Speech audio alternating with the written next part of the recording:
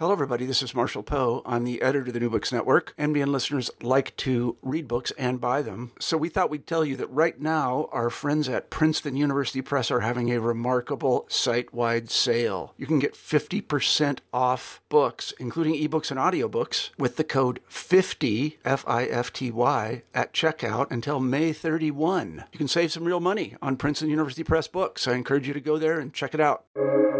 Welcome to the New Books Network. Hi, folks. Welcome to New Books and Music, a channel on the New Books Network. I am Emily Allen, your host for this episode.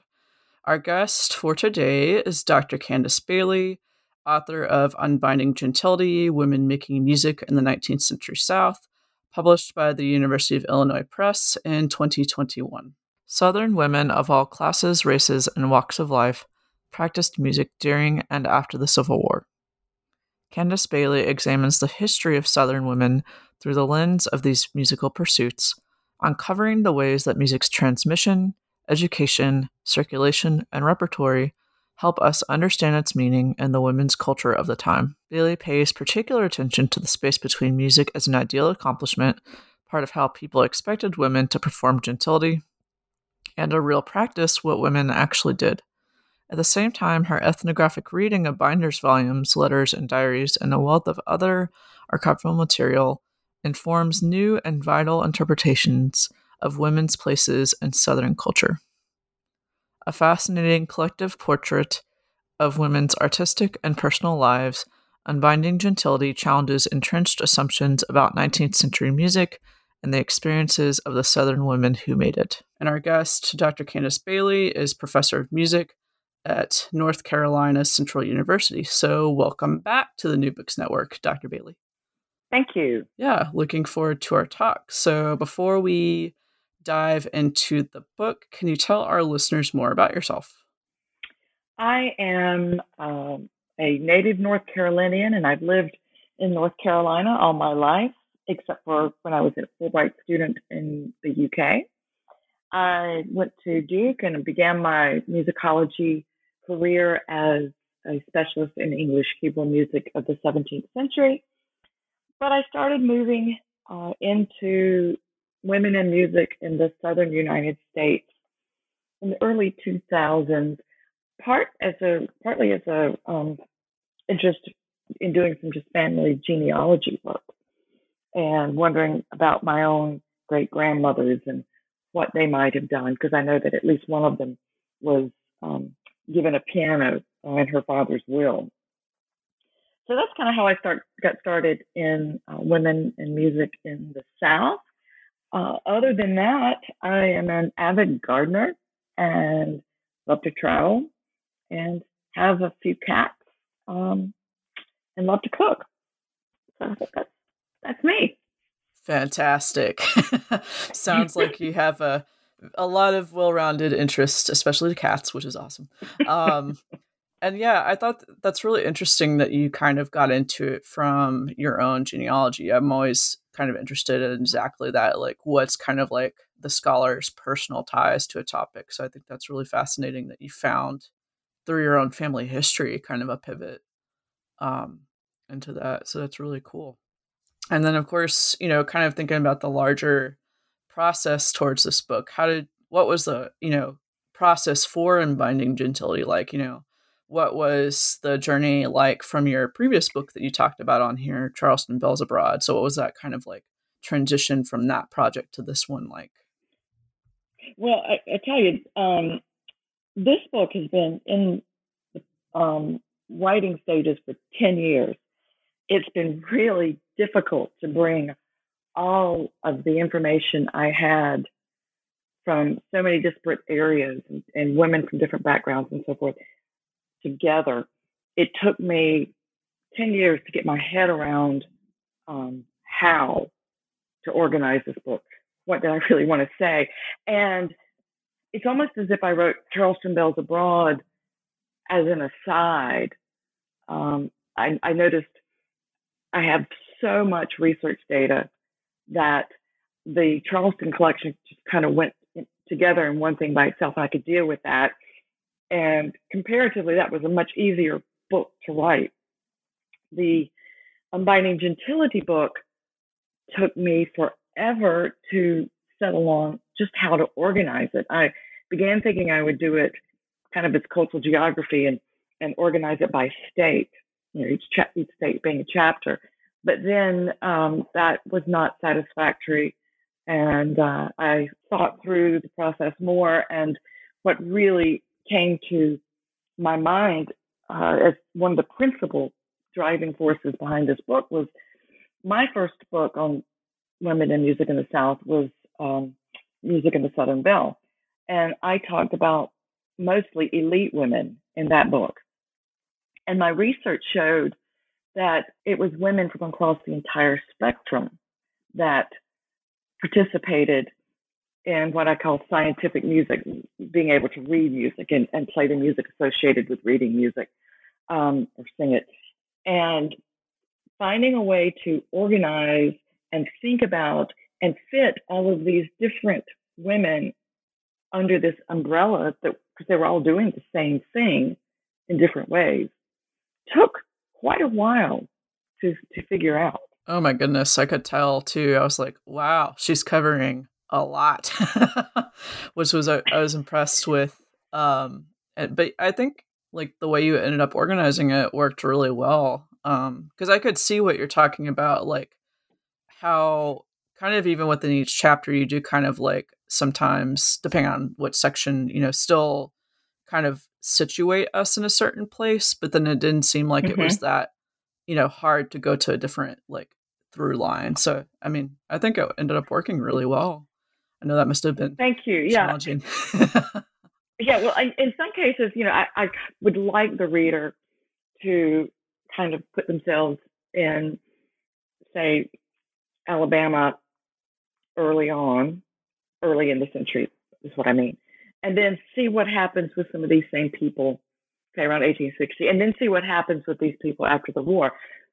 So, to me, that's one aspect that was important to bring out. But then I also wanted not to just stay with one area, but to show how things were so different. We're talking about a big geographical area and different means driving the economy and different populations. And yet, how to talk about music and women within all of these. I felt like I couldn't just limit it to a few geographical places, although some, as you point out, do stand out. Yeah, and it gives a reader a chance to, if they want to know more, maybe kind of, pursue more about a specific person too. So there's a lot to kind of like that one could pull out within all this. So yeah, it is interesting though that you are able to trace all those threads. And of course, across the book, there's obviously with the title, a key word to talk about that idea of gentility. So how do you see that carrying into these different women's music making practices and, going back to the material culture side of things? Can you talk about the binders volumes and all of that? Sure. Well, as I was just saying, to me, there was obviously all of these women are looking to music for something.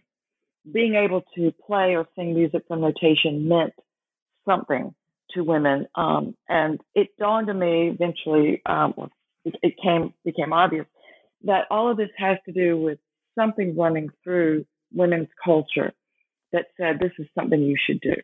This is something that means something. This is a way for you to, place yourself within the culture. And the word gentility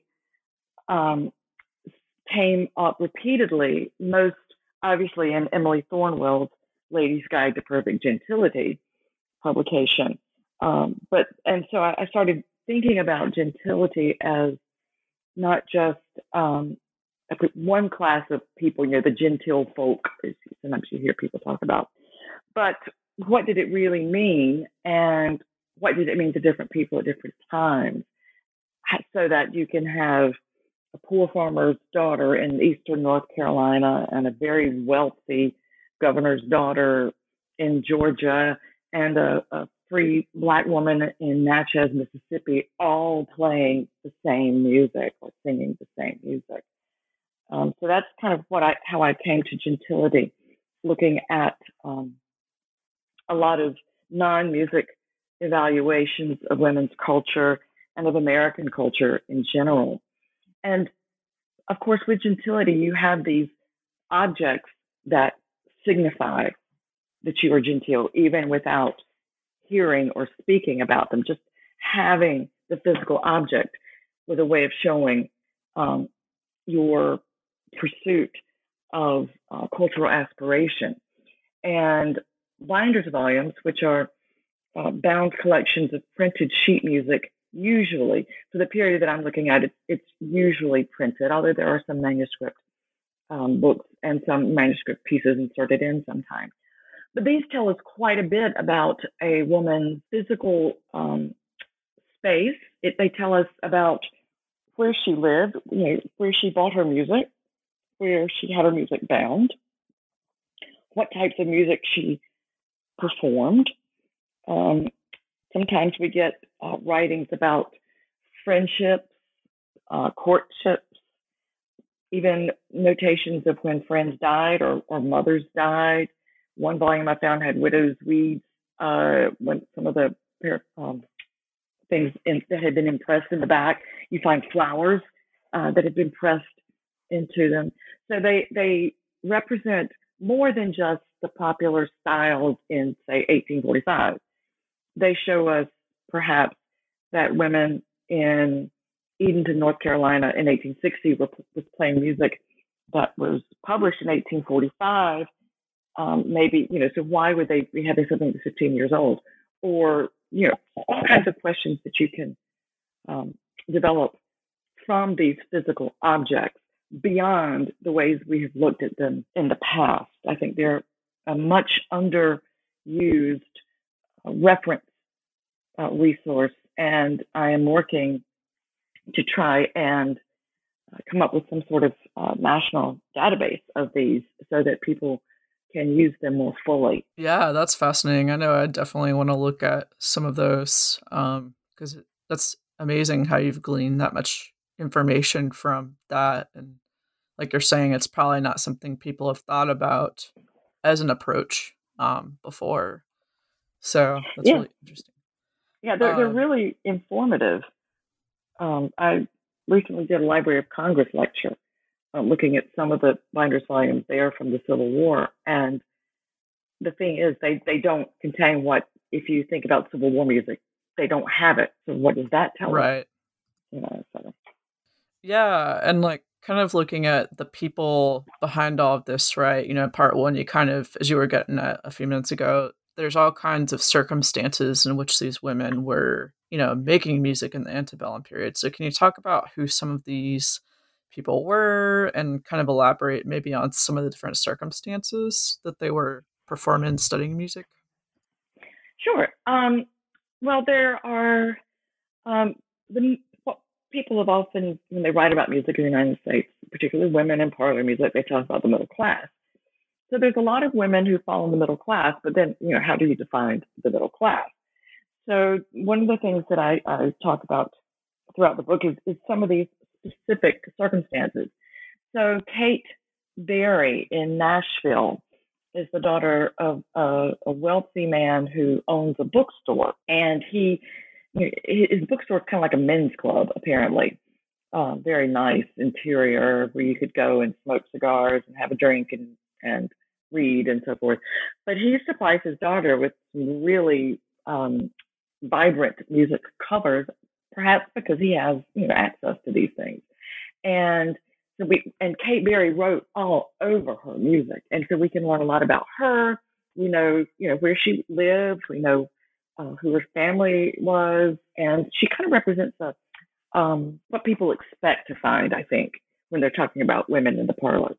Right. But then there are other people, such as Anna Johnson, who is a free Black woman, the daughter of two former slaves who had music lessons in Natchez, Mississippi, who studied in New Orleans briefly when she was a very young girl, possibly living with her mother's sister while she was there. We know that the family had a piano and other instruments. The family home is now a national park, the William Johnson House in Natchez, Mississippi.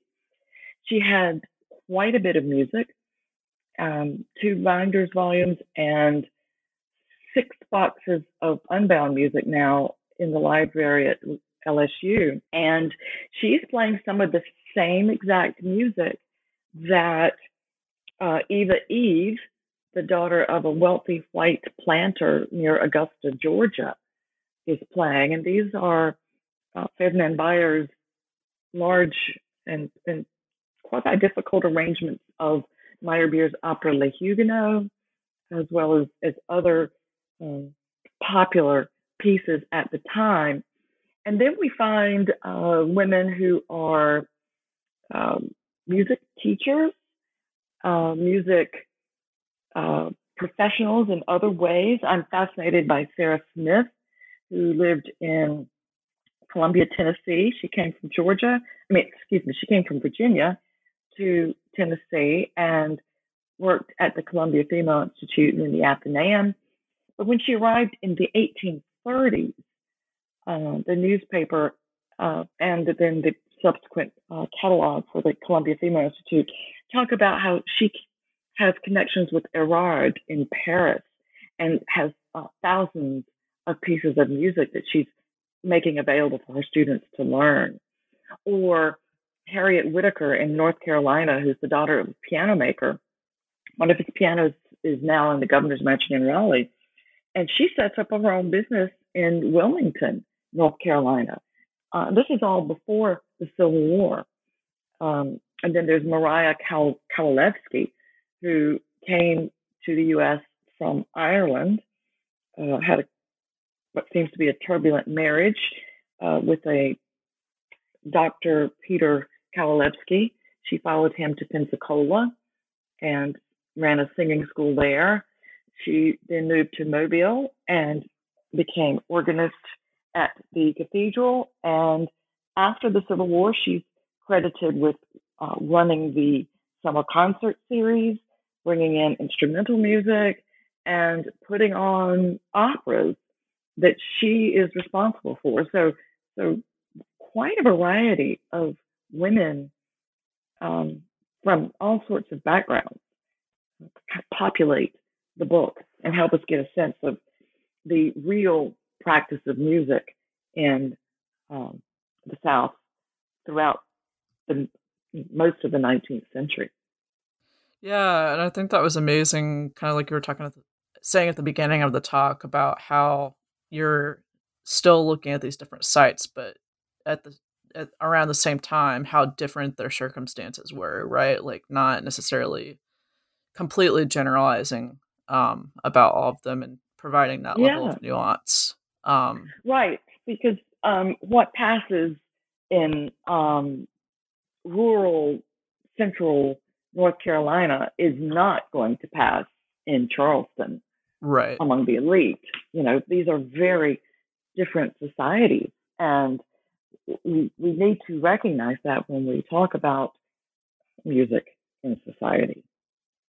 Yeah, and I think I remember you saying something about this towards the beginning of the book, but can you talk maybe a little bit about how, especially for these women of color, maybe some of the challenges that you faced with that research? Like where did you have to work to kind of bring those to light more? Like, how did you navigate that? That is an area where I hope to inspire more people to look for evidence, because I think we have assumed as musicologists that Black women, Indigenous women, women from the Caribbean, women of mixed backgrounds did not participate in this scientific music practice. And yet I have found enough evidence to suggest, oh, yes, they did. And if they did, then where is their music, right? Where are their collections? The only one I've been able to find is the Johnson collection. And I think that with more people becoming interested in this topic, we will eventually find them. That's one of the the key things I hope this database I'm trying to get together will help us find is that by looking into who owned volumes, when we can identify that, we'll find them. I don't know if, because of the history and the way that archives and libraries in the past have treated collections and materials that have come to them or not. Let me figure out. I'm not saying this very well. Let me try again. How the libraries tend to have been places where wealthy and prestigious white families have deposited their memorabilia.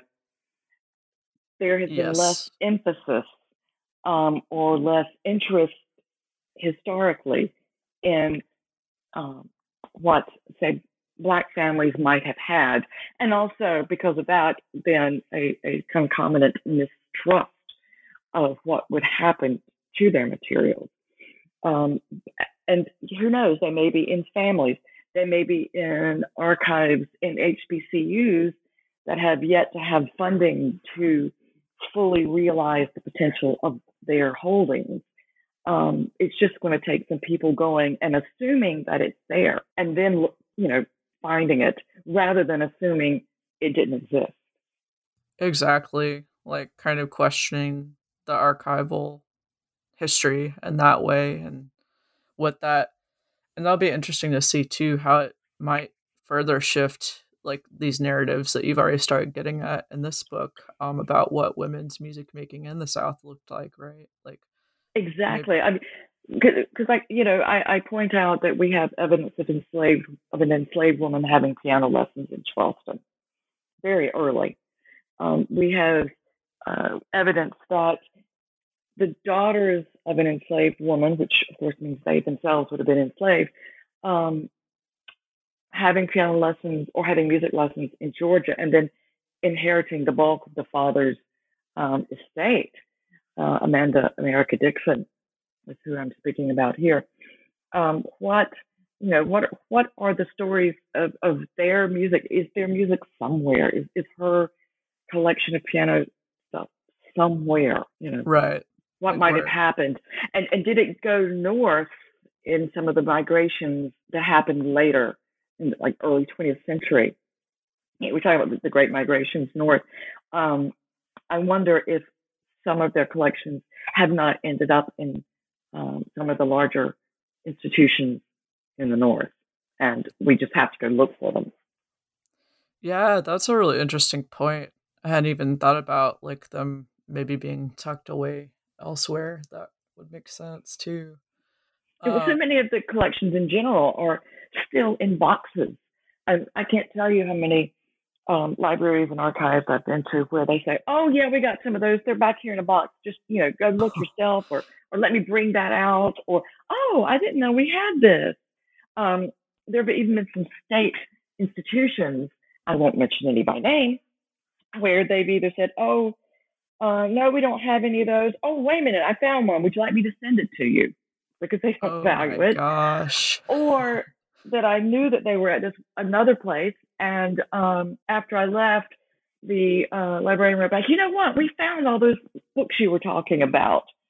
Let me know when you're coming back," because they found them, and these are potentially very informative books about music education and at a prestigious school. So, I hope to bring people's attention to these resources. Yeah, and that database that you're working on, I think, would be a great, alternative as well. It sounds like, in terms of making sure they're not just shoved in a box somewhere.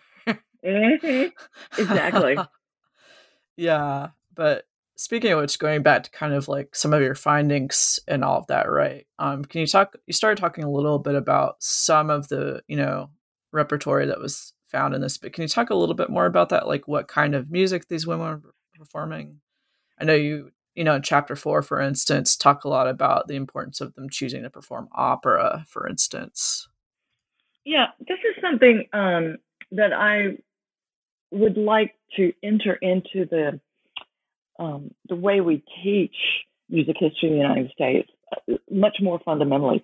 I don't think we get quite enough appreciation for how much Italian and French grand opera was being heard in American homes, on the stage, everywhere. Yes, they sang a lot of ballads. They sang pieces from English ballad opera, such as Bohemian Girl, such as Then You'll Remember Me. Yes, they sang I Dreamt That I Dwelt in Marble Halls, but they also sang Casta Diva. It's everywhere. And if you look at the standard books that talk about this period, they don't really, I don't think, bring to the fore the persistence and the ubiquity of this Italian bel canto. I'm talking about Rossini, Donizetti, Bellini, and then Verdi, and as well as Meyerbeer and Aubert and Boieldieu in American music, the soundscape of what people in the United States. There's a lot of dance music, a lot of music that is derived from operas that is made into dance form so that people could dance to these pieces, in the parlor. That was a very common pastime. There are huge piano transcriptions or arrangements of entire operas, or like all the best hits from the opera. You can think of a CD of, the number one hits from Bellini's Norma. And you hear these throughout these piano pieces, some of which are 15, 20 pages long or more. And then you get them in simpler versions as well.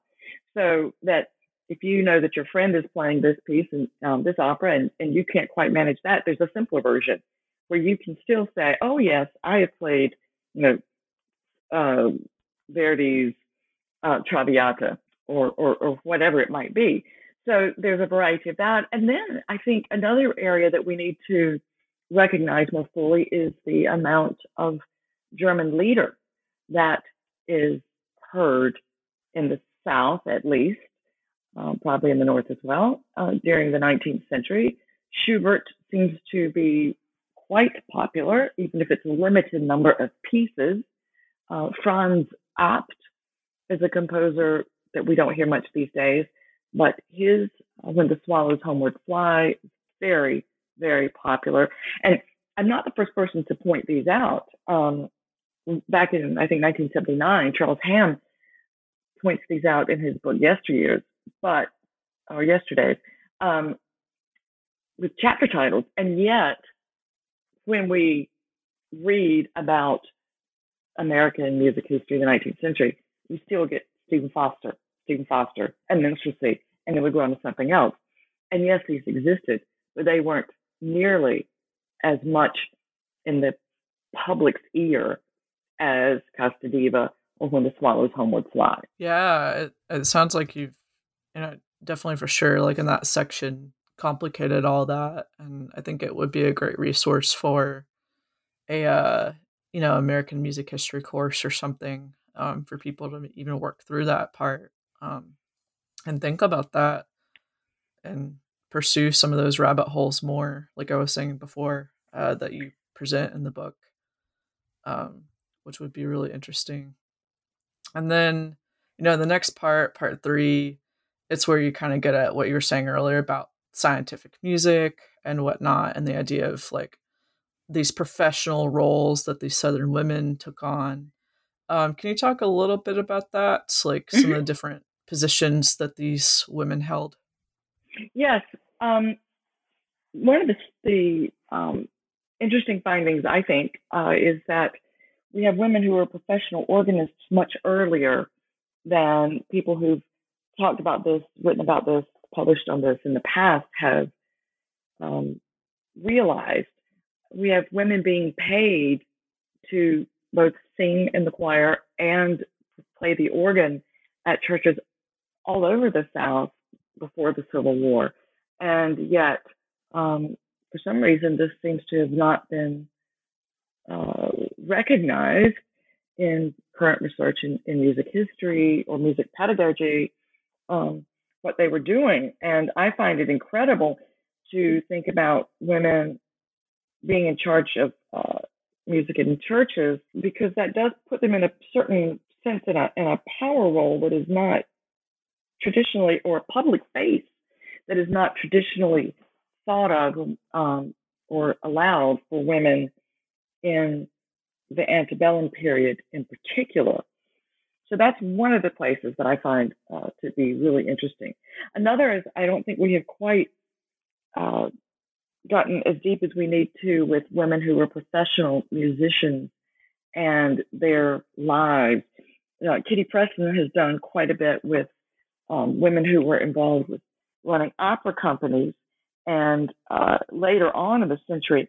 But I'm fascinated with women who were instrumental in getting performances, what I call civic performances of music together, because often they would have been telling men, they would have been instructing men, which is a inverted power relationship as we understand the 19th century. So that's another one. And then, as I mentioned earlier, women who were involved in selling music in various ways, particularly having their own shops, not just as teachers. And of course, there were a lot of women who were teachers, teaching music, a lot of men. There's probably a lot more men than we realize early on teaching, and then that kind of flips after the Civil War, because women as teachers becomes a very acceptable way to have a career. But there were a lot of women who were supporting themselves as music teachers before the Civil War that have fascinating lives. I talk about one, Carrie Holt, who is from Montreal, and she left an autobiography that is a fascinating read of moving from first to North Carolina from Canada, then to South Carolina, then to Florida, and then she spends some time in Cuba, and she ends up in Peru. Wow. How fascinating is that? Very. Think about it, and she talks about, arranging things for her students. So she's doing, a little bit of composition as well as teaching music.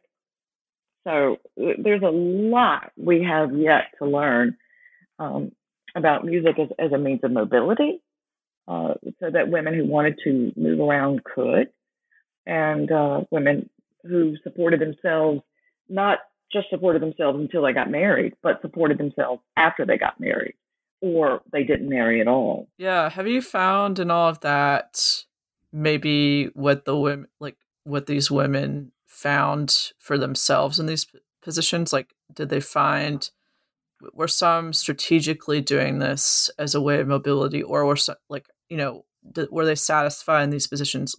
What kind of joy were they finding in these different jobs? What was, did you get any kind of sense of their thoughts on their positions? No, not I didn't, and I think that's partly because I mentioned a while ago that it's the large, prestigious, wealthy families who left their materials to libraries Right. that we can go and look at, and the women who are involved in these quotidian musical activities as a means of support probably had less time to sit down and write in their diaries, and if they did, they didn't make it into the, shall we say, the final cut of what libraries have included, if they even went there. So that what we get in diaries and letters is often the rich elite folks. Right. Isolated differences, but the women who were involved in music as a profession, I have been able to get their information more, particularly from looking at newspaper accounts and newspaper advertisements of their performances, people remembering having studied with them, that sort of thing, more so than what they themselves had to say about their lives. Although one that I think really stands out, I will say, is Maria Kowalewski. because she seemed to have disposed of two husbands. I don't know. Her life is fascinating to me. As I mentioned, she married Peter Kowalewski, and he left Ireland without her, and she followed, which kind of suggests that there may have been some tension early on. And then they divorced in 1850. And she was Catholic, but they divorced in 1850. And I thought, well, he must have been some, just horrible man, and da da da. Well, then I read his obituaries, and he actually was a very esteemed doctor in Mobile and did a lot of good in the city. So it's not that he was, a cad who met her when she was a teenager and, whatever. It wasn't that way at all. He apparently was a kind and loving man, and he apparently raised their sons, which is not so surprising considering that in the South, in the antebellum period, that if a woman did divorce, the children went with the father. But then she married again, a man from the Swiss Council, and it seems that he drowned during the Civil War, because she collected his not pension, but the remains of his estate. But then she went back to using her first married name. So you kind of have to wonder about this woman. I would love to find her letters or her diaries or more about her personal life, because she did so much that was counter to what we think about women doing, that I'd love to know more about her. Yeah, I know she was definitely, from what I've seen, for sure, well respected in the area. And you're right, like her first husband was part of some, I think, medical association or something. That he was like a big guy, and that is fascinating that she got through all that somehow. That's really interesting. And hopefully one day, it'd be interesting to see, outside of what you're saying, like those formal libraries and archives, what people have maybe in personal collections, or something else that's tucked away in a box in a corner that no one realized was there, kind of thing. Well, yeah, that's part of the challenge too. Is a lot of families have held on to women's ephemera, women's memorabilia. Yeah, they've deposited the men's letters and things in the libraries, but I still got grandmother's books. I got my great grandmother's music books, etc. And finding those materials, or people, I think, when they know you're looking for them, are eager to share them, but they don't necessarily know that we're looking for them. Oh, it's a conundrum. Yeah, and I just find it fascinating that one of the through lines in our conversation so far has kind of just been like this question of what has the bias been of, institutional archival practices or whatever. So I think that's something that would be interesting for people to think about with their projects, and that you've navigated, with this project too. So that's really interesting. And you were just talking about this a minute ago, with the one gentleman, drowning in the Civil War. So speaking of the Civil War, shifting forward a little bit in time here, can you talk a little bit more about what life was like for these women musicians at this time? What was life like in the different places in the South during the Civil War for them? Or do you mean the professional or the amateur, or all of them? All of them. Okay. A number of professional women, such as Mariah Kowalewski, went north. Carrie Holt went north.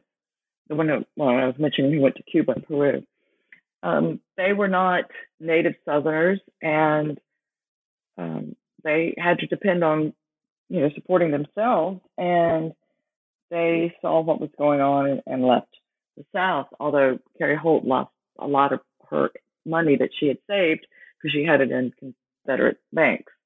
But the women who stayed, Sophie Sosnowski was a woman who took over the running of the famous South Carolina Female Institute at Barnesville, female Collegiate Institute at Bournville. She and Angelo Torriani, who was an Italian opera director, ran music as long as they could at the school, but they eventually closed the school and had to go elsewhere.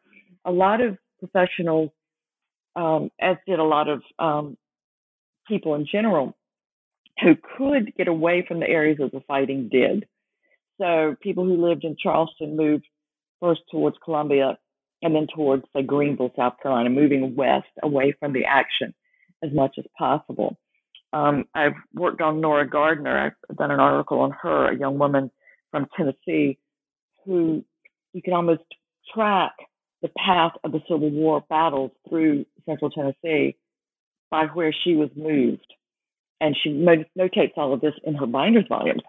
And we can see her moving about, her parents moving her from school to school to try to keep her safe during the war. There were women who started out the war rich, elite, who by the end of the war are poor and trying to teach music themselves as a way of making money. And certainly after the war, a lot of women who never expected to be working were not brought up to work. By the end of the war, or shortly thereafter, find themselves working, often as music teachers, to support themselves and their families after the war. People's instruments were messed up. People's collections were dismantled or burned. A lot of burning took place, particularly in South Carolina. There's just tremendous upheaval in women's musical practices during the war. And yet, when you read their accounts, they are still trying to preserve what they were doing before the war as long as possible, so that they're still having gatherings, they're still having parlor theatricals and that sort of thing. I'm fascinated by this group in Richmond of the really elite of the elite, entertaining people like Robert E. Lee and Jefferson Davis with little entertainments that they put on with backdrops painted by Frank Visitelli, who's a famous painter from the period. And they're scraping themselves, they're calling themselves things like the Starvation Club, and yet they have costumes, they have instruments, they are putting on these little musical plays or tableau vivant, and for entertaining. So, there's a sense of trying to maintain things as much as it had been before the war at the beginning, but by the end of the war, it becomes tremendous mishmash of this is the way it's supposed to be done. Oh, no, this is the way we have to do it now. So we see these kind of blending of what it's supposed to be and what it has to be, particularly during the war. Yeah, you saw something similar in Mobile, too, with Mardi Gras. They tried to continue a lot of that stuff as well for as long as they could. And I wonder, like, in some of these different, case studies that you've looked at, were they trying to just, was it a coping mechanism for, everything that was going on around them? What were some of the, what were they getting out of these practices, trying to push through with that, Well, I think for some, it certainly was a coping mechanism. The northern people seem to have not been as horribly displaced emotionally as much. I mean, maybe I shouldn't say that, but the music doesn't evince the same amount of trauma, I think, that we right. see going through the South. And so we see women who are trying to still, keep up their piano practice. And for some, it must have been a way of just getting their mind off something else, or a way of getting away from the chores that they're finding themselves having to do that they had not had to do before. Right. That is particularly in the wealthier homes where, I don't know if you've seen Coal Mountain, but women who are not used to having to do a lot of the manual labor end up having to do manual labor. But there are also Yeah. women who don't have it so badly, who don't have it so bad. They are able to kind of maintain things the way it had been before. Not, I don't think anyone was untouched by the war. It just depends on who you were, where you were, and how your parents had their money. Those who had investments in Europe fared much better than those who had everything based in the Southern economy. Those people obviously lost everything or most of everything, but those people who had invested elsewhere were able to, after the war, recoup much quicker. But I think there was also a sense of, if you think about what we do in the evening, maybe we binge watch Netflix something, and there's nothing to do. I mean, music provided entertainment for people as something to pass the time, and people have to pass the time. Even during the war wasn't everywhere all the time as far as battle and danger. So when people finished in the evenings, there was still, time for dancing and courting and entertaining each other. Women danced with each other. This was not an uncommon occurrence. And people would still maintain those sorts of activities. And there were also a lot of fundraisers. And that was a way that women got involved in still, showing off their musical education. They could perform in benefit concerts. They went and attended benefit concerts so they could hear things. So there were professional performers who stayed in the South and still put on concerts as well. So there was a lot of music making that still went on. I think when we think of the Civil War, we think of the men in the battlefields. You think of movies like Gods and Generals and Gettysburg, but there was, there were still women at home in their parlors, or if they refugeed, which means they left where they were and went to places like Texas, many carried their music with them, and a lot of the same practices went on. If you look at the concert programs from the benefit concerts, it's the same repertory they were singing in 1858 that you see in 1863. Oh, interesting. It's still a lot of opera, and then the same popular songs. So I think, it's not what we had necessarily assumed it to be, and it's and it's not, Yeah, that helps. Thanks for clarifying that. I was just kind of interested in, the social life of all that, and I think that definitely shed a lot of light on that. And then finally, going a little bit further forward chronologically here, in part 5, you start looking at the Reconstruction period. So what do we see start to shift, or what did not shift even, I guess, in terms of the expectations and values of Southern women's music making after the war? The Reconstruction is complicated. This is the first time I have allowed myself to go into the Reconstruction. People don't even, when does it end? Does it end in 78? Does it end?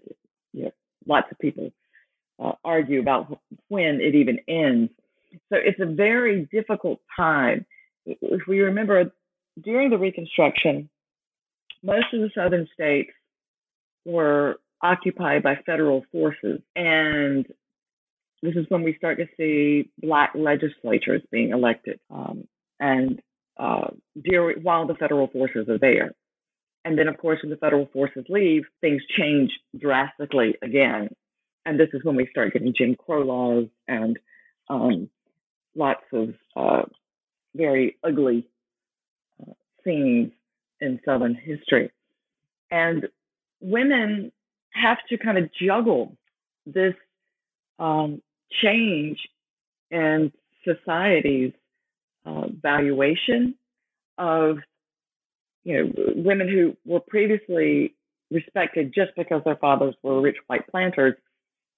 Well, they don't necessarily hold that status after the war, but yet they hold the status perhaps culturally, if not economically, and so that introduces a lot of tension between those who are making money after the war and those who are not making money and having to do things like teach when they had not planned to teach. They were not raised to have to work.